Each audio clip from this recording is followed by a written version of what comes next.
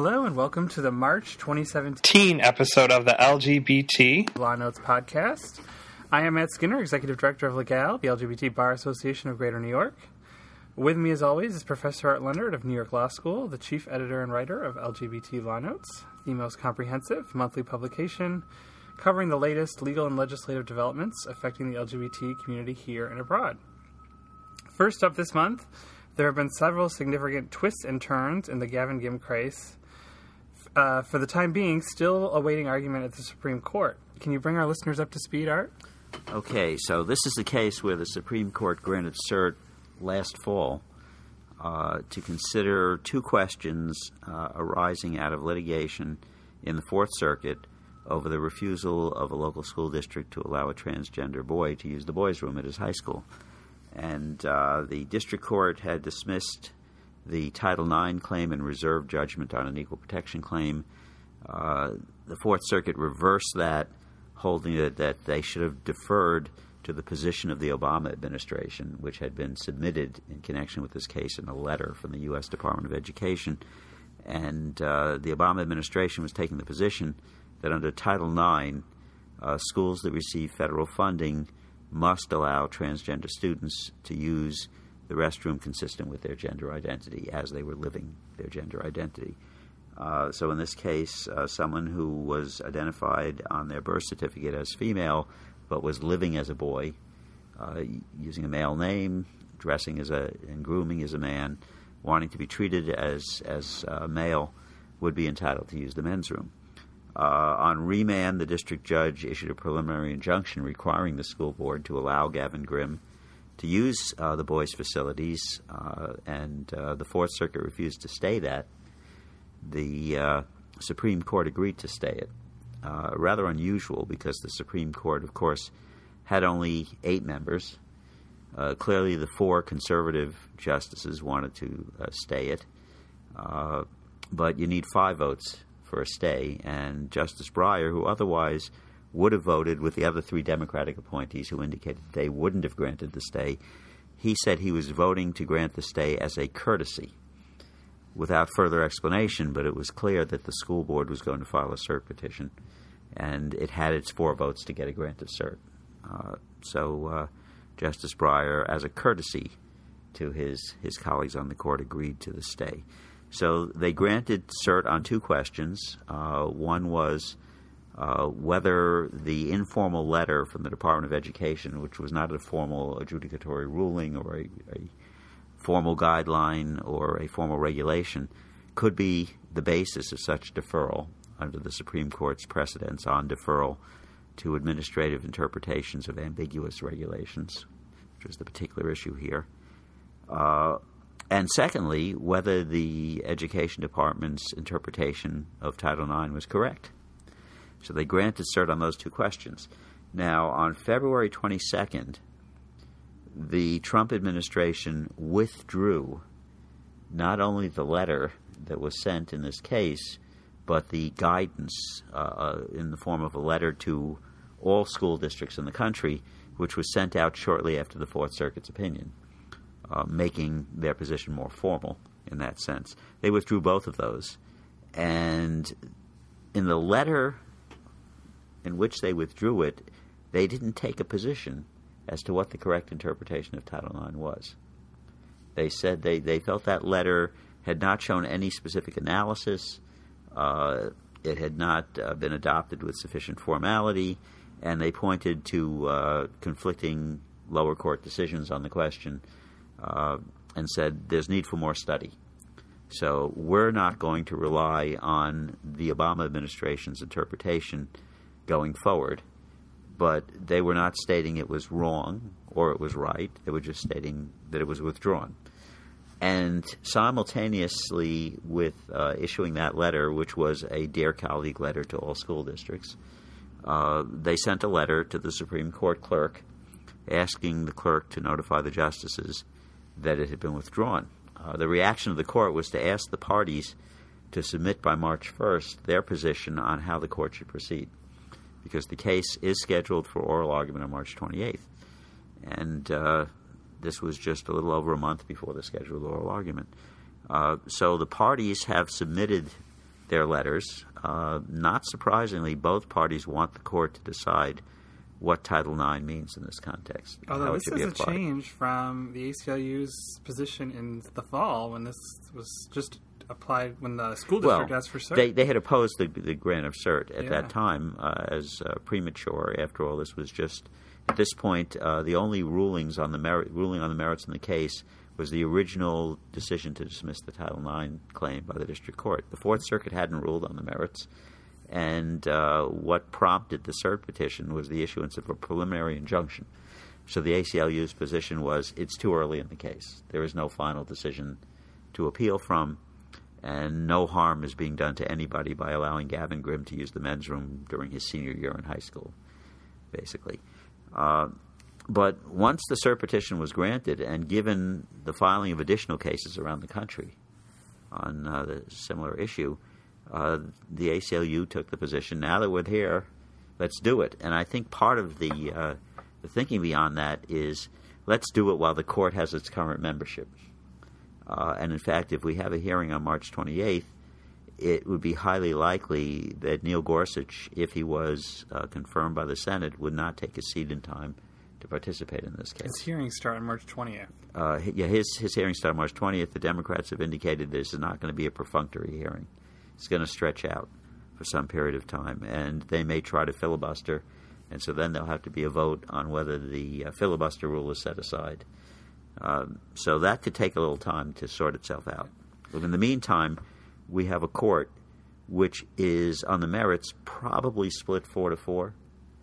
Possibly Justice Kennedy would side with the 4 Democrats and produce a 5-3 ruling, but we don't know. But the point is that with Gorsuch added to the court, they would absolutely have to get Kennedy for the Fourth Circuit to be affirmed. Without Gorsuch, the Fourth Circuit could be affirmed by a divided court without writing an opinion. Yeah. And given the odds, it is likely that Trump will have another appointment, at least one, during a 4-year term, assuming he serves a full 4-year term, which is something that people speculate about as well. But there are other aspects now. Both parties agreed that the court should still hold oral arguments and should, even if they find that the issue of deference to the Obama administration's letter is moot, because the letter's been withdrawn by the Trump administration, well, the underlying question isn't moot of whether the deferral process goes into play if the administration takes a position, even in a letter issued in a particular case and not through some formal mechanism of adopting a regulation or publishing an official guidance of some sort. That's still a live question. In fact, a lot of people in the administrative law community have been watching this closely, especially in the environmental area. But they asked for something else. Yes. They said, look, we're talking about the interpretation of a federal statute. You should be soliciting the opinion or the position of the Solicitor General on behalf of the government, which is sort of interesting because in the February 22 letter, the government said, we don't have a position yet. And the president's press secretary, when asked about this, said, well, we're thinking about it, and we might come up with a different interpretation of Title IX, but there's nothing to report yet. But the school board is saying you should ask the Solicitor General to submit the government's position, and then you should give both parties an opportunity to respond to that. And since that can't possibly all be done before March 28th, you should postpone the hearing. And to me, that shows that they're counting numbers too, and they're thinking it's in their interest to postpone this hearing long enough so that Gorsuch can participate. Because if Gorsuch participates, then they have a possibility of winning a 5-4 vote. So who knows? Very high stakes. It's up to the court at this point, but it's interesting because so far the only issue that's been addressed in the Gavin Grimm case is Title IX. The only issue before the court is Title IX statutory interpretation and these administrative law issues. But there's also a constitutional claim in that case, which District Judge Domar didn't rule on. He reserved ruling on that. And in the meantime, we have another case we're reporting on in this issue of Law Notes, the Evancho case out of the Western District of Pennsylvania. And in this case, the federal district judge, Mark Hornak, said, and ruling on a preliminary injunction request, very similar to the ruling, the procedural posture in the Gavin Grimm case at that point when Judge Dumar rejected the Title IX claim and refused to issue the preliminary injunction and reserved judgment on the equal protection claim. Judge Hornak says, look, the Title IX stuff is all up in the air right now. He says the Trump administration has withdrawn the letter and the subsequent guidance. They haven't articulated a position. Other courts are going different ways on it. The Supreme Court stayed Judge Dumar's preliminary injunction in the Gavin Grimm case. I think based on all of that, there's no way I can find that plaintiffs have shown a likelihood of prevailing on the Title IX claim. Things are just too uncertain. But, he said, I also have a constitutional claim before me. And since I feel I can't really rule on the Title IX claim, I really should address whether the 3 transgender students who were being denied use of appropriate restrooms at the Pine Richland High School in western Pennsylvania, I should address their preliminary injunction motion on the constitutional claim. And so he went ahead and did so. And he found that heightened scrutiny applied, consistent with what the 11th Circuit did in the Glenn case many years ago now, several years ago, and consistent with what some other district courts are saying about gender identity discrimination. He said the Third Circuit hasn't issued a decision on this, and neither has the Supreme Court on what level of judicial review a gender identity discrimination claim gets. And he says, taking the factors the Supreme Court looks at to decide what level of scrutiny in an equal protection case, he said gender identity clearly, in his view, satisfies the requirements for heightened scrutiny, which means that the government has to show that their challenge policy will substantially advance an important governmental interest. Now, he's willing to acknowledge, and the school board says this is about privacy. This is about privacy of all the students. And he's willing to acknowledge that there is an interest in privacy, but he says, given the facts in this case, I don't see how allowing these transgender students to use appropriate restrooms is going to cause any privacy problems because of the way the restrooms are designed. It seems that in this school district, the architects got it right for a change. They designed both men's room and women's rooms that protect the privacy of individuals so their genitals will not be exposed to someone else unless they particularly want to go parading around in the common area unclothed. The urinals are divided. There are dividers between them for privacy.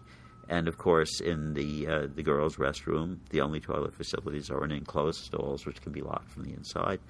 Similarly, the toilets in the men's room. So whether you're talking about a transgender boy using the boys' bathroom, they're not going to use a urinal. They're going to go into one of those stalls. So, they're concealed from view. People can't see them. They can't see other people using the restroom. And in the women's room, all of those facilities are enclosed. So he said, privacy is preserved. Furthermore, this school district, they did something very smart when they designed the high school. They have a scattering of single-use restrooms all around the high school. So anyone, he says, whether they're transgender or not, anyone who seeks privacy for when they go into the bathroom should just go to one of those. And no one's privacy is being violated here. So he sees no way in which the school district's policy is advancing any substantial interest, any important interest. And he says, even if I were to decide this as a rational basis case, I would find they don't have any rational basis for this policy. And the school district's argument that they were doing this in response to public concerns because parents had shown up at school board meetings demanding this. The judge said, we don't vote. We don't have popular votes under the Equal Protection Clause. That's decided as a matter of law. It was also important to the judge in this case that these transgender students had been using gender-appropriate restroom facilities for several years without any fuss being made at all. It was only when a parent got wind of it from another student that all of a sudden they organized a bunch of parents to go to a board meeting and complain and write to board members and stuff. So it was made an issue by the parents, not the students.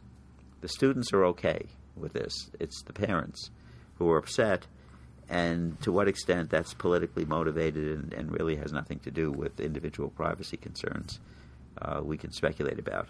But in any event, this judge issued a preliminary injunction. And the interesting question whether the school board is going to seek a stay, I doubt that the judge would grant a stay. The grounds for doing it aren't there. Third Circuit might grant a stay, perhaps on the ground that the Gavin Grimm case is pending, and we should wait to see what the Supreme Court does before we start ordering school districts to do anything.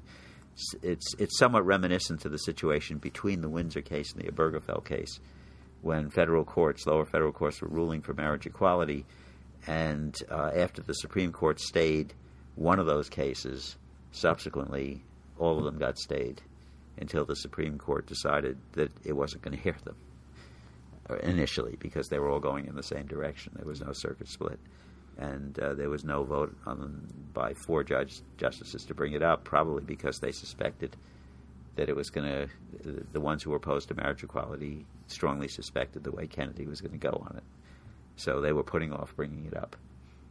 And it didn't come up until circuit court ruled against marriage equality. So, looking at this situation, it's really hard to speculate what the Supreme Court's going to do, but we're probably going to find out within a few days of making this podcast. They have a conference tomorrow where they could decide something. Tomorrow being March 3rd. We're recording this on March 2nd. So interesting to watch. Yeah. And this will be a big deal case because it could have very strong implications for other areas of sex discrimination law. We have cases pending in several circuits on whether the prohibition of sex discrimination in Title VII extends to sexual orientation claims.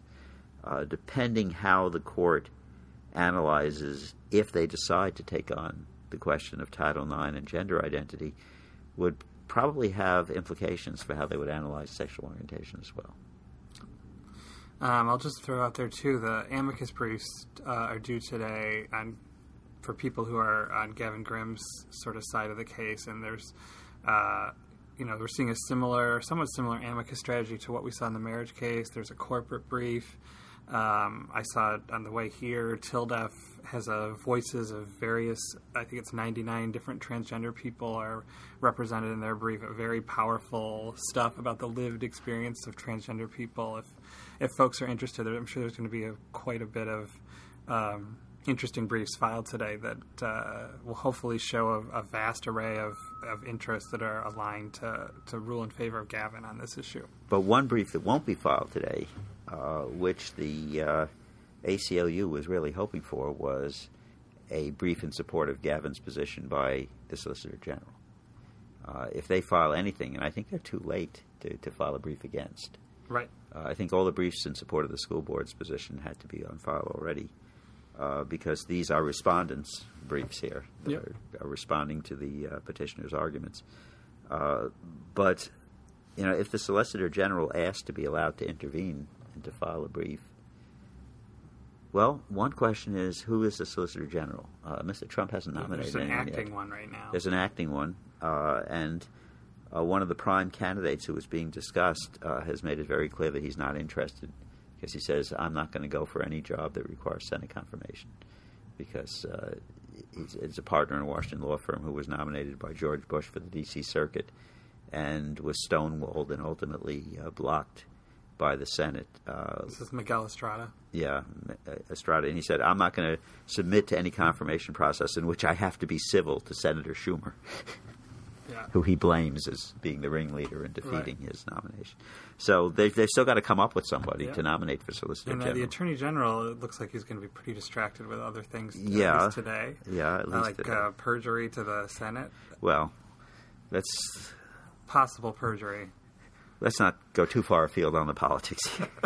Stick to the law. One other human interest thing I'll point out, in the Pennsylvania case we talked about, the lead plaintiff is the sister of a singer who spoke at the Trump inauguration. Sang the Star-Spangled Banner at the Trump. So it's another just interesting... It's a small world. It's a small world, and it just shows how many people, transgender people are everywhere, and hopefully that point is sort of getting across to the Supreme Court and Well, I think just generally. one of the important things about the Gavin Grimm case, regardless of how it ultimately is decided by the Supreme Court or by the lower courts, because I think it's just as likely that the court will remand it to the Fourth Circuit without making a decision, because things have changed and the Fourth Circuit has to reconsider its position.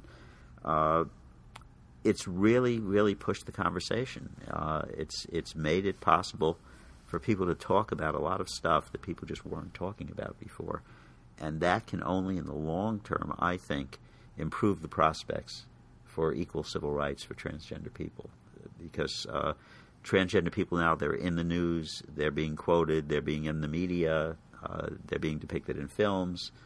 And that's how we got to where we got on marriage equality with sexual orientation. It's, the litigation and the legislative attempts and even the referenda that we lost. It seems to me all of that results in raising social consciousness and making people more comfortable with the subject. And at some point, the public opinion tips, and it tipped decisively in favor of marriage equality. I think it's going to tip decisively in favor of transgender rights. All right. On that positive note, we will take a short break, and when we return, we'll talk about a unanimous ruling from the Washington Supreme Court rejecting a florist's First Amendment defense to a discrimination claim after she refused to provide flowers for a gay wedding.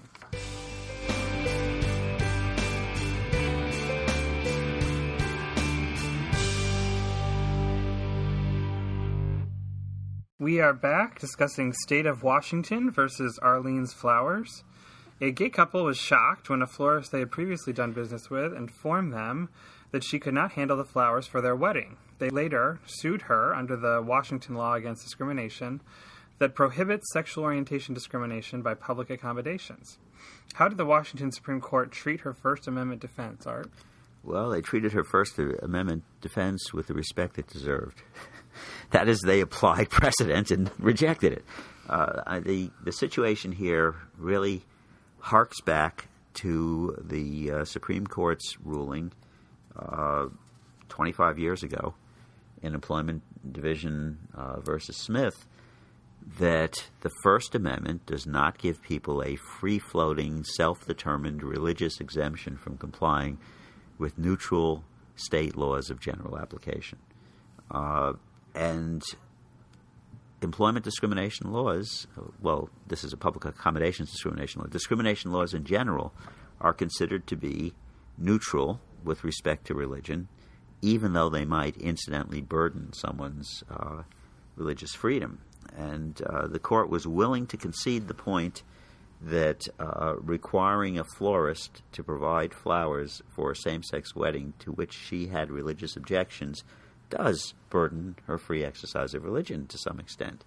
But they said this isn't as a result of a state policy that is focused on religion or inspired by antipathy to religion or anything like that. This is just a general public accommodations law that says everybody is entitled to equal service regardless of their sexual orientation. Now, she had argued in this case, and the name of the proprietor of Arlene's Flowers is Baronelle Stutzman. I don't know where Arlene's comes into it. Maybe she bought the business from a prior florist. But Baronelle Stutzman argued, I don't discriminate based on sexual orientation. I'm not anti-gay. She says, I know these men. I've sold them flowers in the past. I would be happy to sell them flowers in the future. I just have a religious problem with same-sex marriage. I believe, that according to the Bible, marriage is between a man and a woman. Or actually, she said it's based on her relationship with Jesus Christ. That's what she told them. Although I'm unaware that Jesus Christ ever pronounced on this issue. But I'm not a biblical scholar, so there may be something hidden there in the New Testament somewhere on this. But at any rate, she says, I'm not discriminating against them because they're gay. This is about conduct. It's not about status. It's particular conduct for which I have religious objections. And the court totally rejected that. They said, this argument has been raised over and over again. It's very clear that it discriminates against gay people to refuse to provide goods or services in connection with a same-sex marriage. They're not going to recognize this distinction that the appellant was arguing between status and conduct. So they affirmed the lower court. They affirmed the decision by the Civil Rights Agency. I think there's a very substantial fine that was imposed in this case. And there was an immediate announcement after the opinion came out by the Alliance Defending Freedom. It's, the same anti-gay group that litigates all these cases. They're going to file a cert petition with the Supreme Court. Now, the interesting thing is they did a case in Colorado representing a bakery that refused to do a wedding cake for a same-sex couple. And that one has been waiting, and they knocked on the Supreme Court's door last summer. They filed the cert petition before this term even began. The case has been listed. It's the Masterpiece Cake Shop case. It's been listed for consideration, for discussion by the court, I think at every conference they've had since the beginning of January. And at one point, they even asked the lower court to send up the record in the case, which indicates that they're pondering it. They haven't made up their minds. They can't get to 4 votes who want to grant cert yet. They wanted to see the whole record. So that cert petition is already there. And it's even possible that tomorrow, March 3rd, at the next conference, that they could decide whether to grant cert. I think it'll take a while for this cert petition to be on file.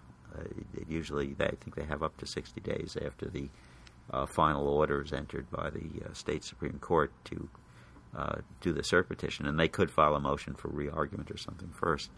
But it would be interesting if the court suddenly is confronted by multiple petitions presenting this issue. I pointed out in my article about the case in this issue of Law Notes that this is the 4th significant appellate decision on one aspect or another of this issue. We had the Elaine photography case from New Mexico, which the U.S. Supreme Court refused to review. We have this bakery case from Colorado. We have a case involving a farm in upstate New York that was a venue for weddings, and the New York Appellate Division rejected their argument, upheld a decision by the New York State Division of Human Rights that they violated the public accommodations law. And now we have this case. So far, it's pretty unanimous in terms of same-sex marriages and goods or services in connection with same-sex marriages. The courts in any state that forbids sexual orientation discrimination, we have to make that clear. So we're only talking about, 22 states on public accommodations, maybe 21 states. But states involving a substantial portion of the country's population, because it includes many of the largest states like New York, California, Illinois. So it will be interesting to see if the Supreme Court wants to get involved in this. It strikes me that if they're happy to rest on Employment Division versus Smith, they could just summarily affirm these cases and cite to that case. But if this case were to be decided after Neil Gorsuch is a member of the court, I would think he would be strongly in favor of reviewing it, because he has written in the past about the issue of allowing religious believers to avoid complicity with activities that violate their religious beliefs. And he was one of the judges involved at the lower court level in the Hobby Lobby case. Right.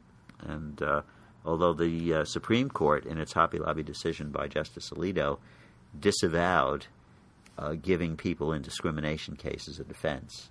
Well, it was one sentence in the... And he only referred to race discrimination. Right. And Justice Ginsburg, in her dissent, specifically cited a public accommodations case involving sexual orientation as an example of the kinds of cases that would be put into question by the Hobby Lobby decision. That involved a gymnasium, I believe, in Minnesota that was operated by Christian fundamentalists who didn't want gay men hanging out in the locker room. So, interesting how this is all playing out. Yes. All right. We will take another short break, and when we return, we'll move to another state Supreme Court decision, but this time more bad news out of Arkansas.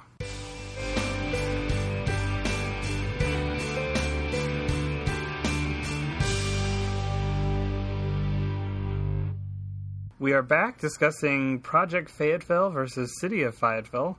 In 2015, the City of Fayetteville had passed, via both its city council and a referendum, an LGBT anti-discrimination ordinance.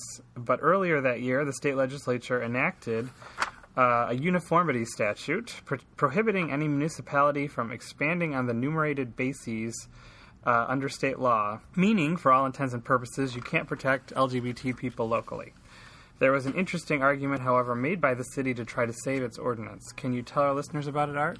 Yeah, this was not the first time that Fayetteville had considered adding sexual orientation and gender identity to their non-discrimination ordinance, and there are a few other municipalities in Arkansas that have actually done it.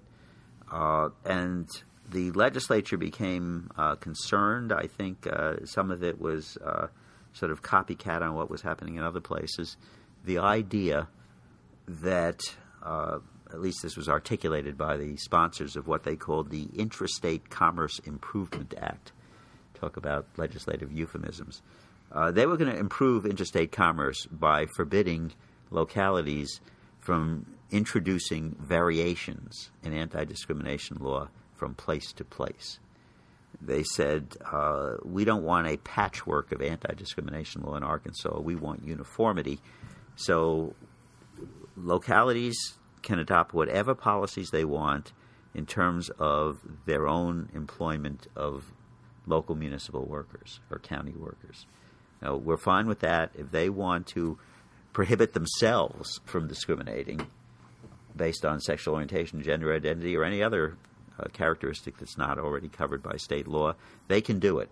But they can't apply it to the private sector. They can't apply it outside of their own individual personnel and public service activities. So they passed this law called Act 137, and it specifically says it prohibits local governments from adopting or enforcing, quote, an ordinance, resolution, rule, or policy that creates a protected classification or prohibits discrimination on a basis not contained in state law. Okay, so even though this thing had passed, the city council in Fayetteville decided to take another stab at it because they had previously passed such a law, and there had been a referendum, and it had been repealed. So they decided to go back to the well again. They thought that further discussion in the town led them to believe that this time it would be upheld, and in fact, they passed the law only provisionally, providing that it would have to survive a referendum vote. So the people who were opposed, who called themselves Protect Fayetteville, because after all, if this thing passed, Fayetteville will be overrun by rapacious homosexuals and transsexuals who are going to convert their children. I don't know what they wanted to be protected from. But at any rate, they brought an action seeking to enjoin the referendum on the ground that under Act 137, it was illegal in Arkansas to pass such an ordinance. So there was no need for the referendum. But the local judge refused to enjoin the referendum. The referendum this time approved the ordinance, and Protect Fayetteville was back in court saying that the ordinance is invalid under Act 137. The city came up with two arguments. One was a statutory interpretation argument. They said, we believe that under this statute, if we can find reference to sexual orientation or gender identity anywhere else in state law, then we're not forbidden from including it in our local ordinance because of the way it's written. It says protected classification or prohibits discrimination on a basis not contained in state law. Well, there's an anti-bullying statute in Arkansas that mentions sexual orientation and gender identity. And there are a few other places where it's mentioned, but nowhere that it's so clear in the exact terminology. But that's there. And so they argued, this is a basis contained in state law, and therefore we can add it to our local ordinance. And they managed to persuade the trial judge in this case, who is Circuit Court Judge Doug Martin, who I believe had something to do with marriage equality in Arkansas, too. Because I think the marriage equality case was also filed in the state court. It's a small world in Arkansas. Yeah. Everyone knows everybody, but not in the biblical sense, I guess. So at any rate, Judge Martin bought that argument, and he said the ordinance is okay. And he rejected Protect Fayetteville's request for an injunction to strike it down. And they filed an appeal in the state Supreme Court. Now, the other argument that the city came up with, just in case the statutory interpretation argument didn't work, was the Romer versus Evans argument, that, in fact, the statute was specifically adopted by the legislature to fence out gay and transgender people from being able to get protection from discrimination. And thus, it was an equal protection violation under the 14th Amendment. A little bit of a hard argument to make because, on its face, the statute doesn't refer to sexual orientation and gender identity. But it's clear from the legislative history that's what they were concerned about. It wasn't like somebody was out to add some other category that wasn't covered by the state's anti-discrimination law to the Fayetteville Ordinance or to other local ordinances, although there are other categories that aren't covered by state law that you might want to add, like marital status, for example, which is included in many state anti-discrimination laws. Veteran status is another one. So there's this constitutional argument, and Judge Martin didn't have to reach it because he struck down the application of the statute to the ordinance based on the finding about the bullying ordinance and a few other statutes. So this goes up to the Supreme Court, and the Supreme Court reverses unanimously. They said, look at the legislative history of Act 137. It's very clear that what the legislature wants is uniformity. They don't want any municipality in the state to ban discrimination on a basis that's not banned in state law, and the kind of discrimination at issue, not bullying, employment, housing, public accommodations. They want the law to be uniform as to that. And therefore, it is an incorrect interpretation of Act 137 to say, if you can find sexual orientation or gender identity mentioned anywhere else in state law, we can do it in our local ordinance. So they reversed on that basis. And the city attorney promptly said, okay, we're going to go back to Judge Martin and we're going to make our constitutional argument. Because the Supreme Court said, well, the city has raised this constitutional argument, but it wasn't ruled on below. So it's not properly before us. So this case will proceed on the constitutional argument. But in other Arkansas Supreme Court news, there's now been a cert petition filed in their recent interpretation of the birth certificate statute. Right. So there's a cert petition pending before the Supreme Court on whether the state of Arkansas, in order to comply with the Obergefell decision, must apply the parental presumption to the same-sex spouse of a woman who gives birth in the state. They refused to in a decision that I believe we discussed last month. Yes. All right, so a cert petition's on file there. Interestingly, a similar case was launched in South Carolina but promptly settled by the state, which agreed that they will apply the parental presumption henceforth. And there was I don't know if you saw, listened to the argument, rulings. But the argument yesterday in the big Texas case was yesterday. Yes. And another case we mentioned last month. Right, the Texas Supreme Court deciding whether the city of Houston has to treat married same-sex couples the same as different sex. I mean, the city wants to extend benefits. It's a taxpayer lawsuit. Right, well, it's a taxpayer lawsuit.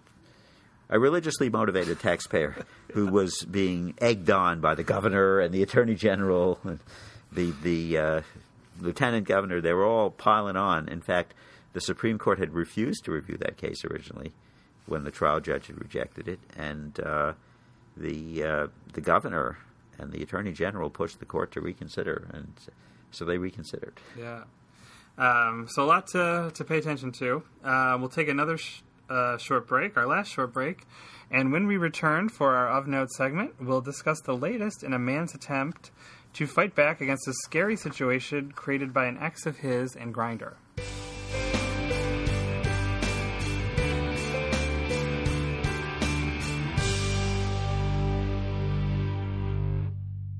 We are back to wrap up with our Of Note segment for this episode.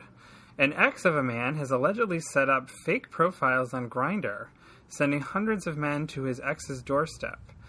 That man then sued Grindr under various theories after they refused to put a stop to this. Why did a New York federal court find Grindr was probably immune from liability, though, Art? Well, it's because of the Communications Decency Act that Congress passed back in the 20th century. You know, in the early days of the Internet, the feeling was that Internet service providers should not be held liable if they're just creating a platform where third parties can post stuff. And this has been raised in many different settings now. When people who claim that there's injury to them, either economically, physically, to their reputation, because of something someone posted online, and then they sue the Internet service provider. And the federal courts have been pretty staunch about this. I mean, I really feel for Matthew Herrick, the plaintiff in this case. His allegation is that he signed up for Grindr based on their advertising about what a safe environment they had created for gay men to connect online.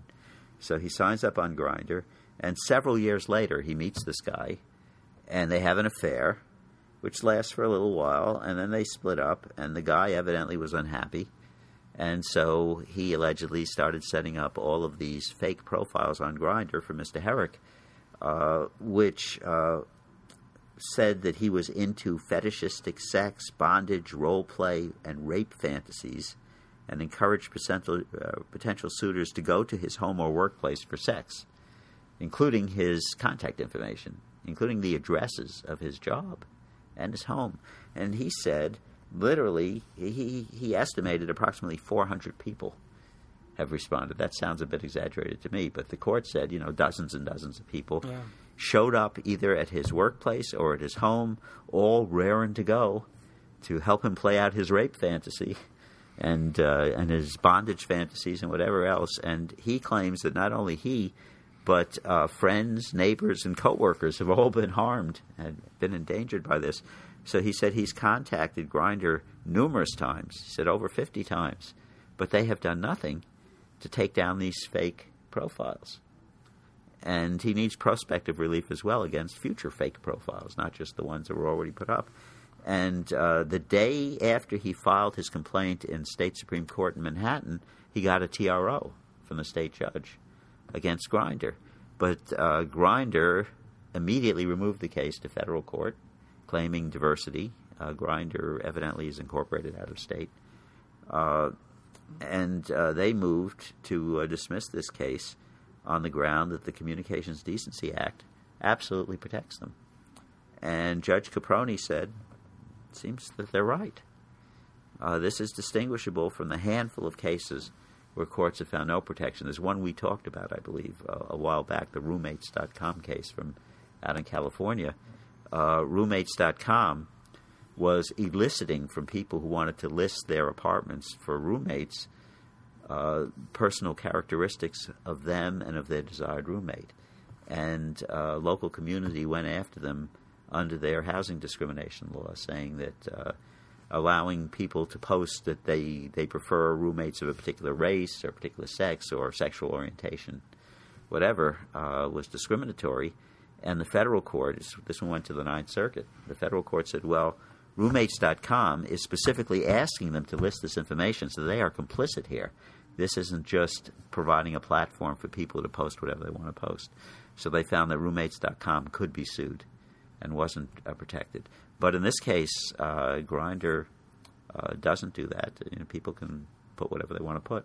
All right. Interesting case. That's all the time we have today. Thanks for listening. To read the latest issue of Law Notes, please become a member of Legal or a Law Notes subscriber by visiting www.le-gal.org. This and future podcasts can also be found online in iTunes or at legal.podbean.com. Please take a moment to give us lots of stars there if you like the podcast. Follow Legal on Twitter at LGBTBarNY or like us on Facebook. Thanks again, and we will see you in April.